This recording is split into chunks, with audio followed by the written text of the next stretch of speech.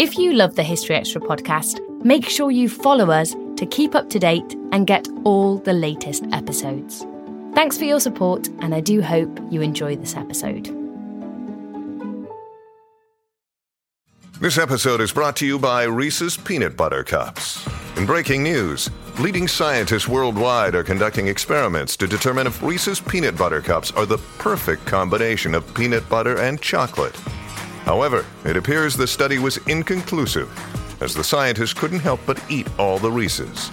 Because when you want something sweet, you can't do better than Reese's. Find Reese's now at a store near you. Two guys drove to work. Neither guy wore a seatbelt. One guy got a ticket. One guy didn't. The same two guys drove home. One guy wore his seatbelt. One guy didn't. One guy made it home. The guy not wearing his seatbelt didn't. Don't risk it. Click it or ticket. Paid for by NHTSA. When you need mealtime inspiration, it's worth shopping Kroger, where you'll find over 30,000 mouth-watering choices that excite your inner foodie. And no matter what tasty choice you make, you'll enjoy our everyday low prices, plus extra ways to save, like digital coupons worth over $600 each week. You can also save up to $1 off per gallon at the pump with fuel points. More savings and more inspiring flavors make shopping Kroger worth it every time. Kroger, fresh for everyone. Fuel restrictions apply. Welcome to the History Extra podcast. Fascinating historical conversations from BBC History Magazine and BBC History Revealed.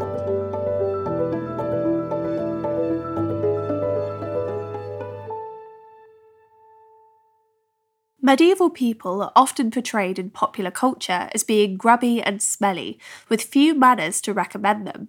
However, in reality, such uncouth behaviour would certainly have been frowned upon. Speaking with Emily Briffett, Danielle Sobolski delves into the historical handbook to pull out some top tips on social etiquette for the Middle Ages, and considers why these rules and ideals were so important at the time. Hi Danielle, thank you so much for joining us on the podcast today. Thank you, Emily. It's so great to talk to you again. I'm so excited. So we are dipping into the medieval rulebook today to talk all about medieval manners. Now, I think there's a tendency today to think of the medieval period as uncouth and uncivilized. How true is this perception? I think that there is a point at which they are not the same as us, right? So we might make those judgments like they're uncouth, they're uncivilized.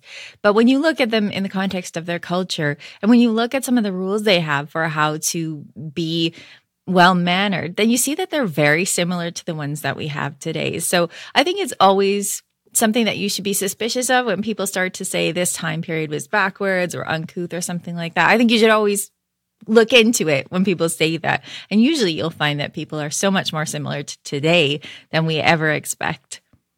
So how important were manners in the medieval period? Was it something like today where they're prized?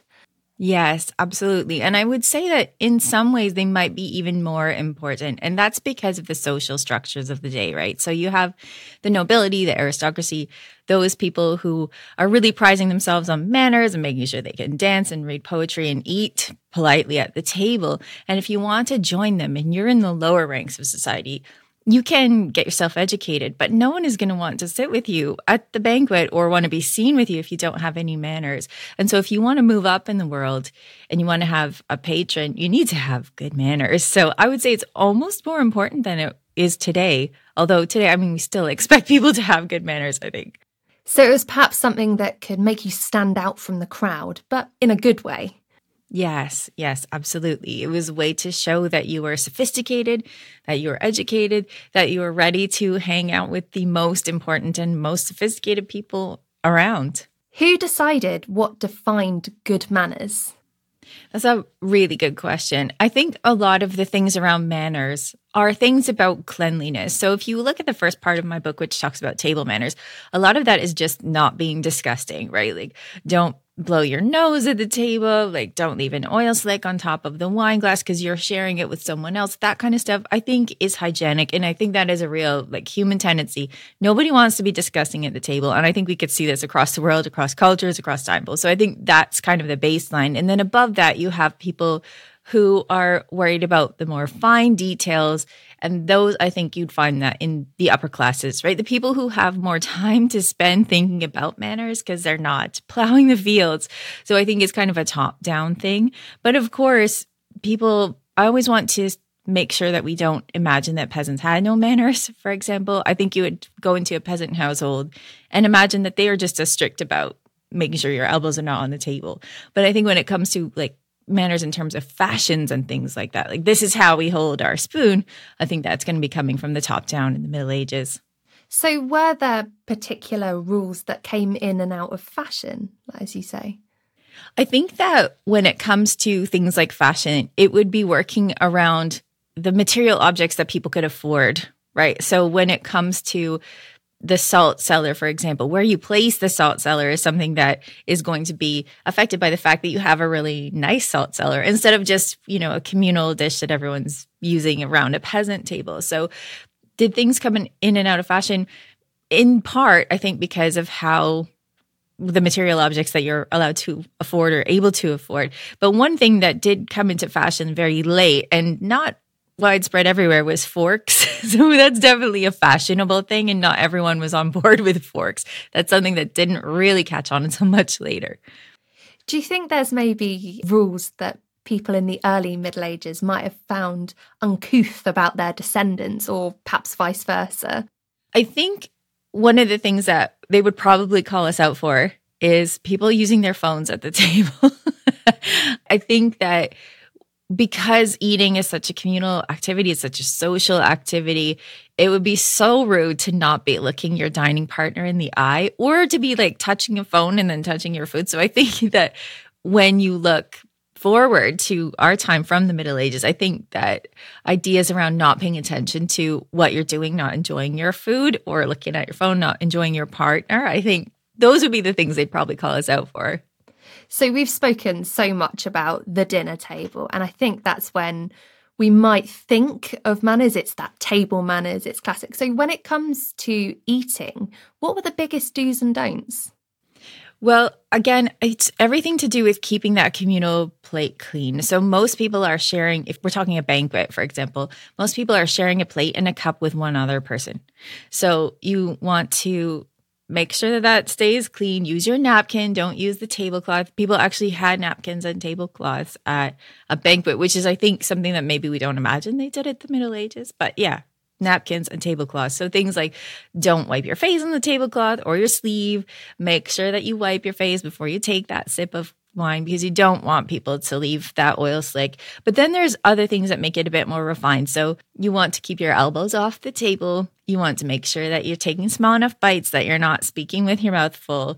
And you are giving the best portions to your partner who's at the table. So there are things that you don't want to do. And those are all the hygienic things we were talking about a second ago. The things you do want to do are to make that extra step where you're offering the best things to the person who's with you. You're making sure that they have everything they need, that they're comfortable. And so there's a lot that has to do with the very personal nature of having a shared plate and cup that's going to make it so that elevating your manners is about being pro-social and that you're being polite and making sure that the other person is well taken care of. Was the dinner table an important place to show off your manners and your good standards? I would think so, because that's where everyone is getting together. And if you are a VIP, you are sitting at the top table. So if you watch a Harry Potter movie or if you go to a wedding, you'll still see a top table where people are almost performing, but we still put people at the front at a top table like that where they're facing everybody else. So if you're that person, if you're invited to sit at the top table, you are especially going to have to make sure that your manners are very, very clean and good and impressive because everybody down the hall can see you. So yeah, I think it's especially important if you're a VIP to make sure that your manners are on point. This episode is brought to you by Indeed. We're driven by the search for better, but when it comes to hiring, the best way to search for a candidate isn't to search at all. Don't search, match with Indeed. Use Indeed for scheduling, screening, and messaging so you can connect with candidates faster. And listeners of this show will get a $75 sponsored job credit to get your jobs more visibility at Indeed.com/History Extra. Just go to Indeed.com/History Extra right now and support our show by saying you heard about Indeed on this podcast. Terms and conditions apply. Need to hire? You need Indeed. So I'm guessing it wasn't just at the table that you were expected to be courteous, but I'm guessing also about greeting and meeting guests, or vice versa, greeting and meeting your host. Were there rituals surrounding that? Yes. So when you are visiting someone, you'd be coming into their house. And if it's going to be for food, the first thing they would do would be to offer you water to wash your hands in. And that makes a lot of sense because the outside world is kind of dusty and stuff. If you're riding a horse or you're walking around a dirt road, things are going to be a little bit dusty or muddy perhaps. And so you'll be offered water to wash with at first. And then when you come into someone's house, it might be really well decorated just for you. It might have garlands up or tapestries or something like that. And so it's very polite to remark on that and be like, how beautiful your house looks. You've been to the florist, I see, and given, the table an elevated look with this vase full of flowers. So that kind of stuff, that greeting, it is going to be polite. And there are things that we find in medieval manner books, for example, saying, don't show up to your host's house on horseback. Make sure you get down from your horse before you go into their house. Things like that maybe we don't have to think about in the modern world, but they were on medieval people's minds too. So they had almost guidebooks or rule books telling them what they should and shouldn't be doing. So I get into things like chivalry and running a household and running a kingdom in this book, Chivalry and Courtesy, my latest book. And those things, when we're talking about chivalry, you're looking at books that are meant for knights. But in the beginning, when I'm talking about table manners especially, one of the books that I really enjoyed working with is called The Book of the Civilized Man. And it's by someone called Daniel of Beccles. And he wrote this book for school children, for boys. And so he says things in it that are about like, don't eat too fast, don't eat too much, don't put your elbows on the table. But he also says things, because it's a book for little boys, like don't make bodily function jokes at the table and make sure that you're keeping your bodily functions under control at the table. So when we're looking at manners books, or when we're looking at any books that tell us kind of basics, we're looking often at instructional books for boys. That's where we can sometimes see Latin against Old English and see how that's taught and how that's translated. And it's the same for manners books.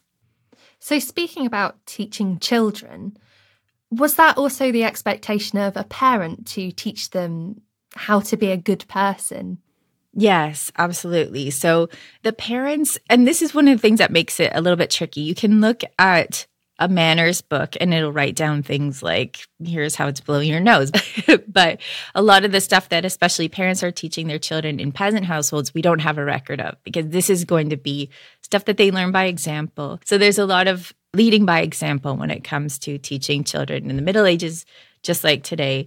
And a lot of that comes from just showing kids sort of on-the-job training. So if you have a mother in a household, whether it's a noble household or peasant household, she's showing the children things like how to make textiles, how to run things, how to make sure that you have enough food, enough supplies. And with dads, it's kind of the same thing where they're teaching their kids how to plow the fields if they're peasants, or how to start their nightly training. Although children are often fostered out in the Middle Ages around between 7 and 10, depends on where we're talking and when we're talking, but they're fostered out to learn from other adults how to be the person they're supposed to be. And this is for boys and girls, but especially boys who want to become knights. Were there set roles when it came to the household? And did these differ between, say, younger members of the house and older members of the house?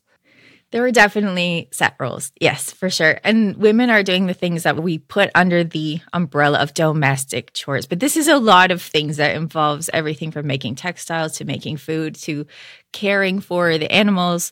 So like this is a huge range of activities. And if you're a peasant woman, you're taking care of all of that stuff yourself. You might have the children helping you with animals, for example, but there's a lot to do. And when the men are away, for example, if they're on crusade or they're at war or they're just inspecting their other land holdings if they're lords, then the woman is also taking care of all of that business as well, making sure that his side of the household equation is working.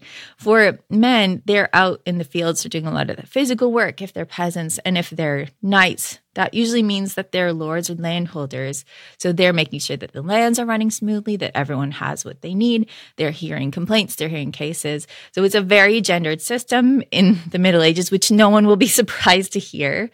But even for children, they're kind of doing the smaller aspects of these gendered roles from the beginning, from the time that they are more reliable to do the work, around 7 or so, then they are taking on these roles for sure.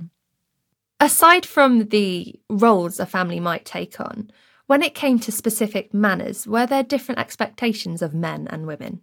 There were to a certain extent, yeah. So that baseline of table manners, for example, or like being complimentary to your host, that's for everybody. But for adults, it's more strict when it comes to women. And again, no one is going to be surprised by this. So there are books that tell you how to comport yourself. And many of the times this is about you want to show that you're rational. So you are not going to laugh too loudly. You're not going to even smile too much. You're not going to talk too much. It's all about moderation and having a lot of control over your body.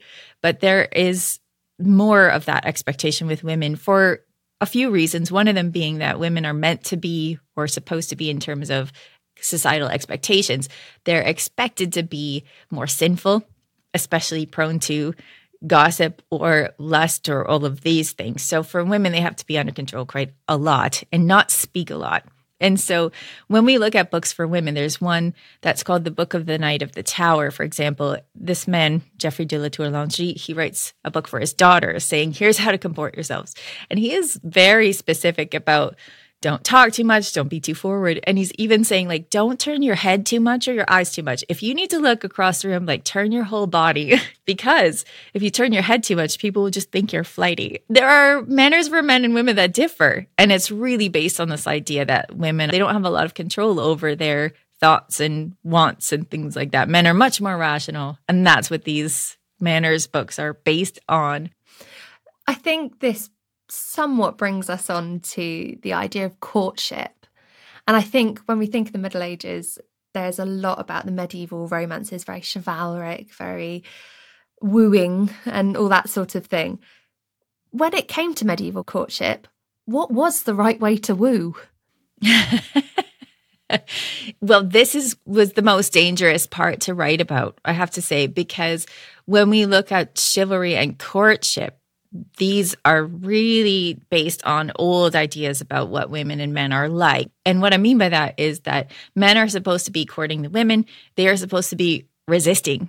And then the men are expected to overcome that resistance. This is the expectation that's set up through courtly love literature, through troubadour poetry, through that kind of societal expectation. Because women are supposed to be so modest that they're not ready to jump into marriage or bed with anybody. There's meant to be a certain amount of resistance that men are supposed to overcome. So a man would be making gestures like he might be declaring his love overtly with words, although they say in the guidebooks, don't do that right away. He might be giving her a token that she can wear on her body. She might get a ribbon or a pin or something like that that she can wear to show that she's being courted. And then the reverse, women did give men favors to wear into tournaments, for example, or even battles, so that they would be shown to be taken, that they're off the market, as it were, and that they are being romanced by someone. And so those things, I think, are much more positive. Are there any particularly famous success stories, or perhaps any stories where wooing has gone incorrectly, let's say? Yeah, I think that when it comes to success stories, you have couples that get together through chivalric means or through traditional means. For example, like Edward I of England and his wife Eleanor of Castile. That's an arranged marriage, but it turned out really great for them both. Maybe not for Wales and Scotland, but it turned out well for the couple. And they had a really loving relationship that lasted for decades. So that, I would say, is a success story. On the other hand, we have Ulrich von Liechtenstein, who is the man in A Knight's Tale is named after, but he's very different, as we will see. We're not quite sure if Ulrich von Liechtenstein is a real guy writing about real experiences, because it is a very literary style, his book, which is called The Service of Ladies. But he basically stalks the woman that he's involved with to the point at which, like, he sends her his severed finger. But from the perspective of the writing, it's meant to be like, look at how far he's going to show his love for this woman, and she's just so cold and she's not into him. So I would say like reading Ulrich von Liechtenstein is a jaw-dropping experience for us now, but looking at it through this cultural lens, it's meant to be very romantic. It's extreme, which is why we kind of look at it and go, is this real? We don't know. But yeah, he won all these tournaments for her and just pushed and pushed and pushed and pushed. Even in the end, she never relented. I guess you looking back at this, you can really see how much society has changed in its ideals. And this is work that we have to do consciously, right? Because I think for hundreds of years, if not thousands of years, we've been working with this idea that men are supposed to pursue and women are supposed to resist. And this is something that we are really working against really in the last 20, 50 years. So it's something that will appear in old romantic comedies, for example, and it's something that is not gone from our society, but it's something that I think that we're a lot more conscious of, and the ways in which it is a very troubling thing that is our legacy from the Middle Ages and beyond. When courtship turned to marriage, what was the medieval ideal? So the medieval ideal is something right out of a 1950s housewife's book. You're meant to make this paradise of relaxation for your husband. You're meant to bring him his slippers right in front of the fire. And so like, this is the ideal. And it's written by male writers. And it's based on biblical teachings where men are the heads of the household and women are submissive to them. So we know that this is the setup. This is what it's supposed to be like. But we also know that in practice, in real life, you have to have a partnership. And marriage is made up of those everyday moments, like minute to minute, people thinking, people working through problems. And we do know from a few other sources, especially one called a poem called How the Good Man Taught His Son, they're talking about you need to have a partnership with your wife. And this specifically says in this poem that even though she is your servant, she is also your equal. She's your fellow. So you need to work with her.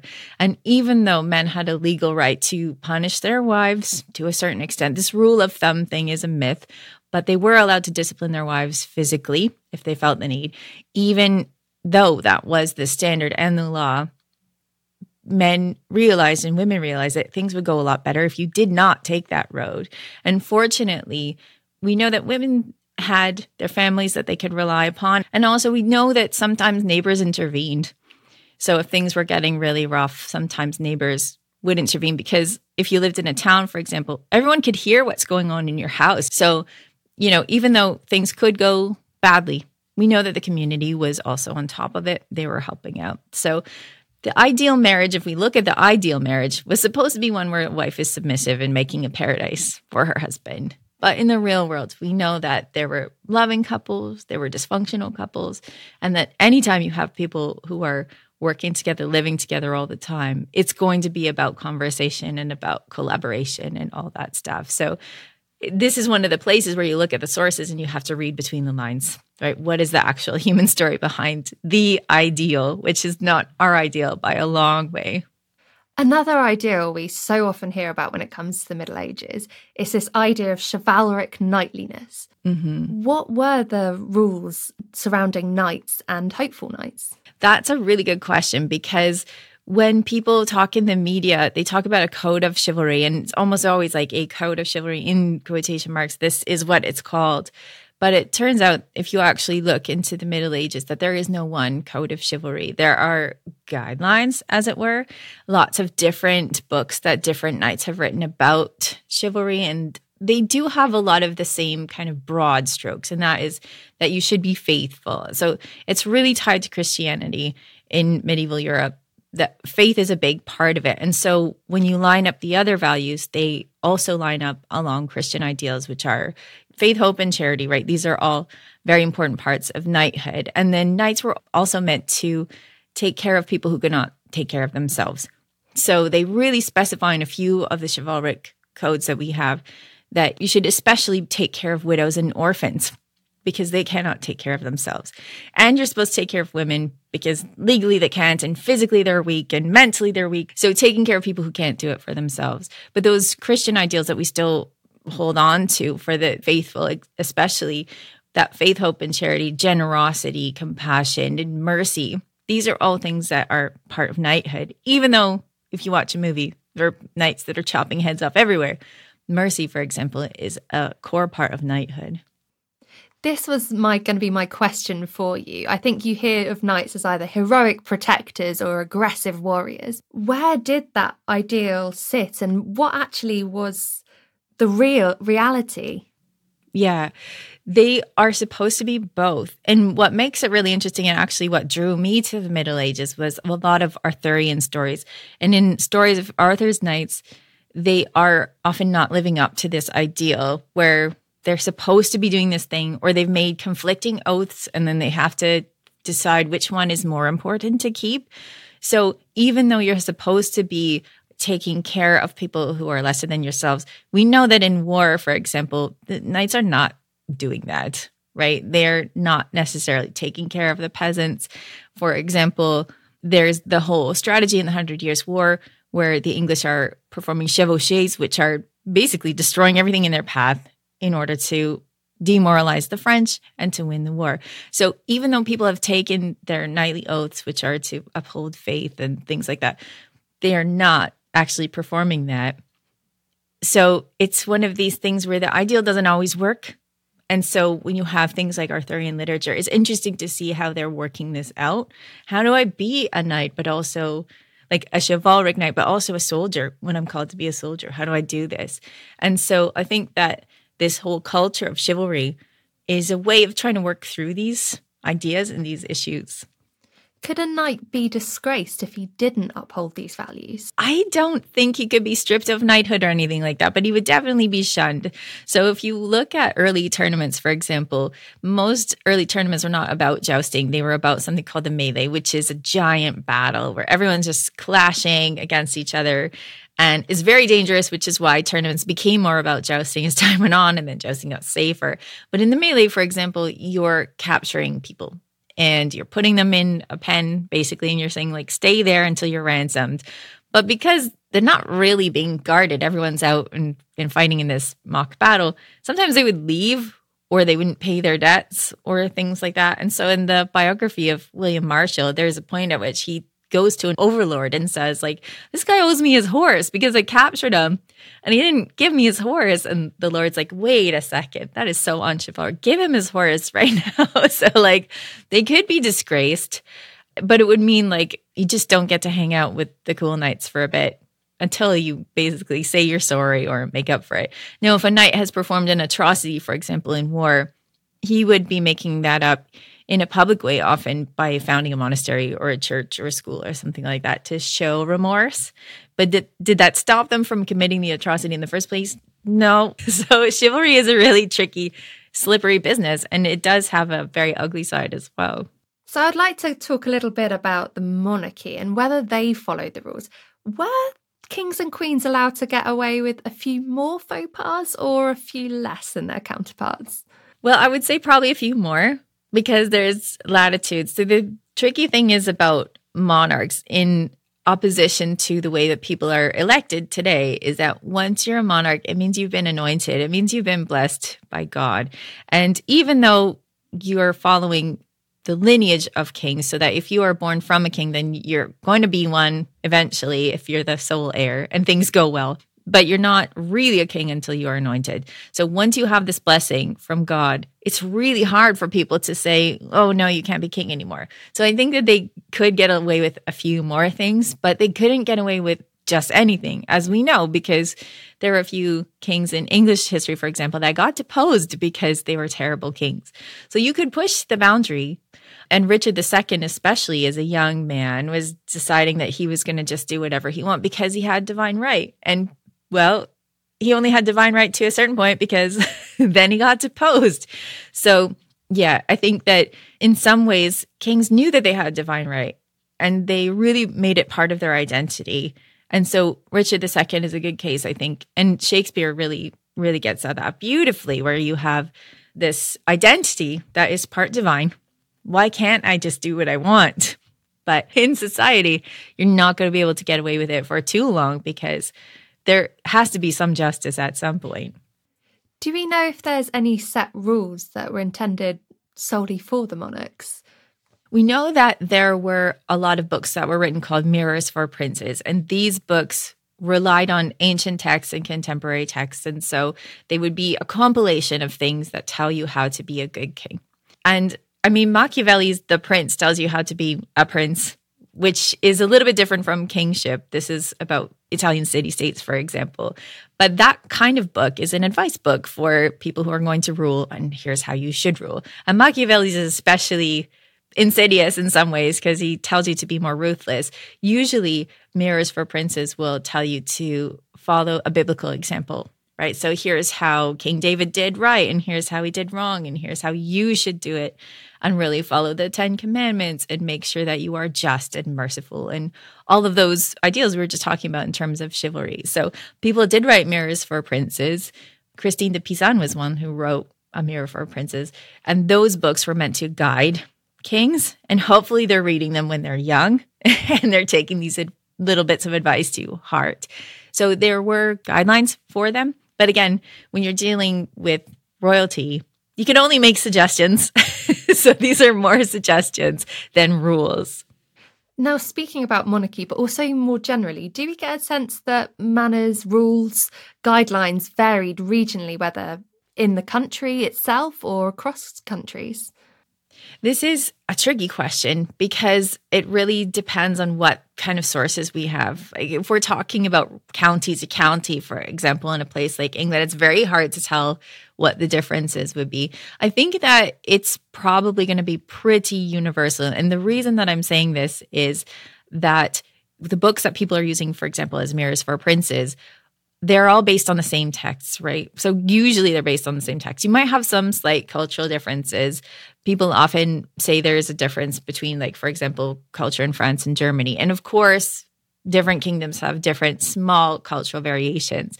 But when we're talking about the broad strokes, those are based on the same text, right? The same text by Aristotle and Plato, and then the Bible and all the church fathers. So when everyone is basing their ideals on the same text, you're going to have more similarity than difference. That was Danielle Sobolski, historian, author, and host of the Medieval Podcast. Her latest book, Chivalry and Courtesy, is out now, published by Abbeville Press. If you enjoyed hearing from Danielle, be sure to check out our other recent podcast episode with her, as she walked us through a day in the life of a medieval monk. You can find that now at historyextra.com or wherever you get your podcasts. Thanks for listening to the History Extra podcast. This podcast was produced by Daniel Kramer-Arden. A collision between a Chinese jet and an American spy plane. He came and rammed into our left wing. With relations increasingly strained, what are the chances of things spinning out of control? The Western world was asleep. I'm Gordon Carrera. I'll be exploring the friction in this most important of relationships and asking, has the West taken its eye off the ball? You cannot ignore China. From BBC Radio 4, this is Shadow War, China and the West. Listen wherever you get your podcasts.